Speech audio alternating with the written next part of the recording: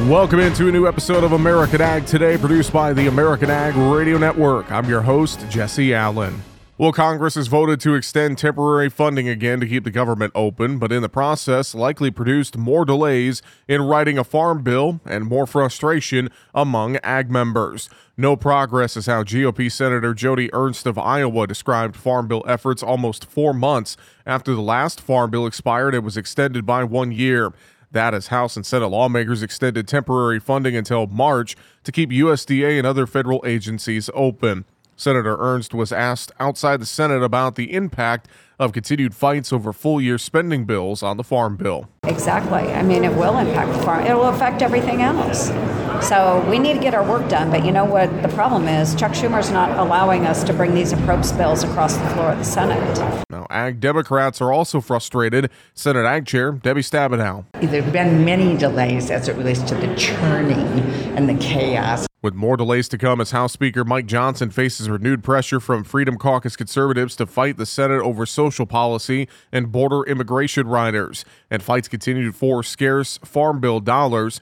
Ernst on Secretary Vilsack's focus on Commodity Credit Corporation funds as a solution. I don't know that that's the magic bullet, but he may know more than I do. I hope he does. But they need to sit down at the table together between Chairman Stabenow, between Ranking Member Bozeman, Secretary Vilsack.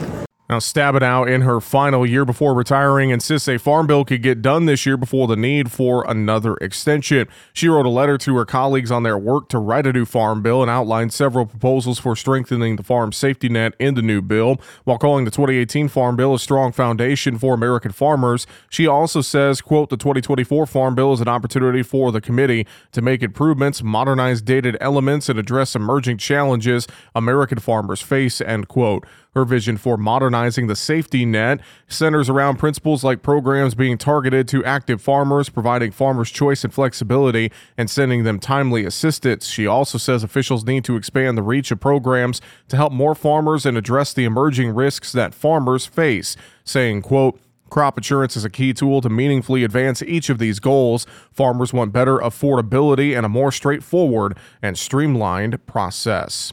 Ag Secretary Tom Vilsack announced a pilot program to allow more cattle producers and meat processors to access better markets through USDA's official beef quality grading and certification.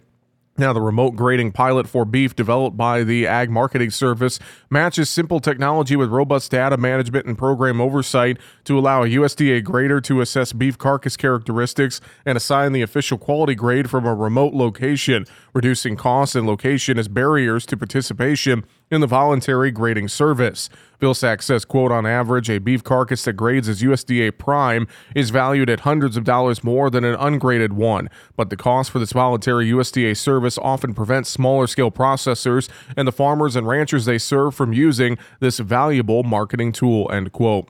Now, consumers and buyers and sellers of beef rely on USDA quality grades, including Prime, Choice, and Select, to indicate quality.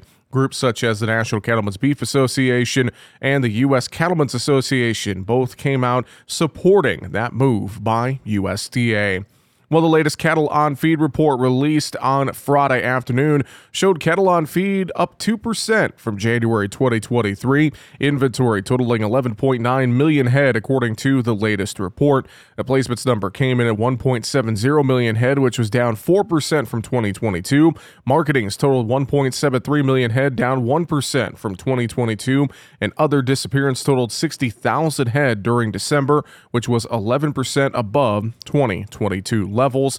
All of those numbers coming in pretty much within pre-report estimates, coming in as expected on the January Cattle on Feed report.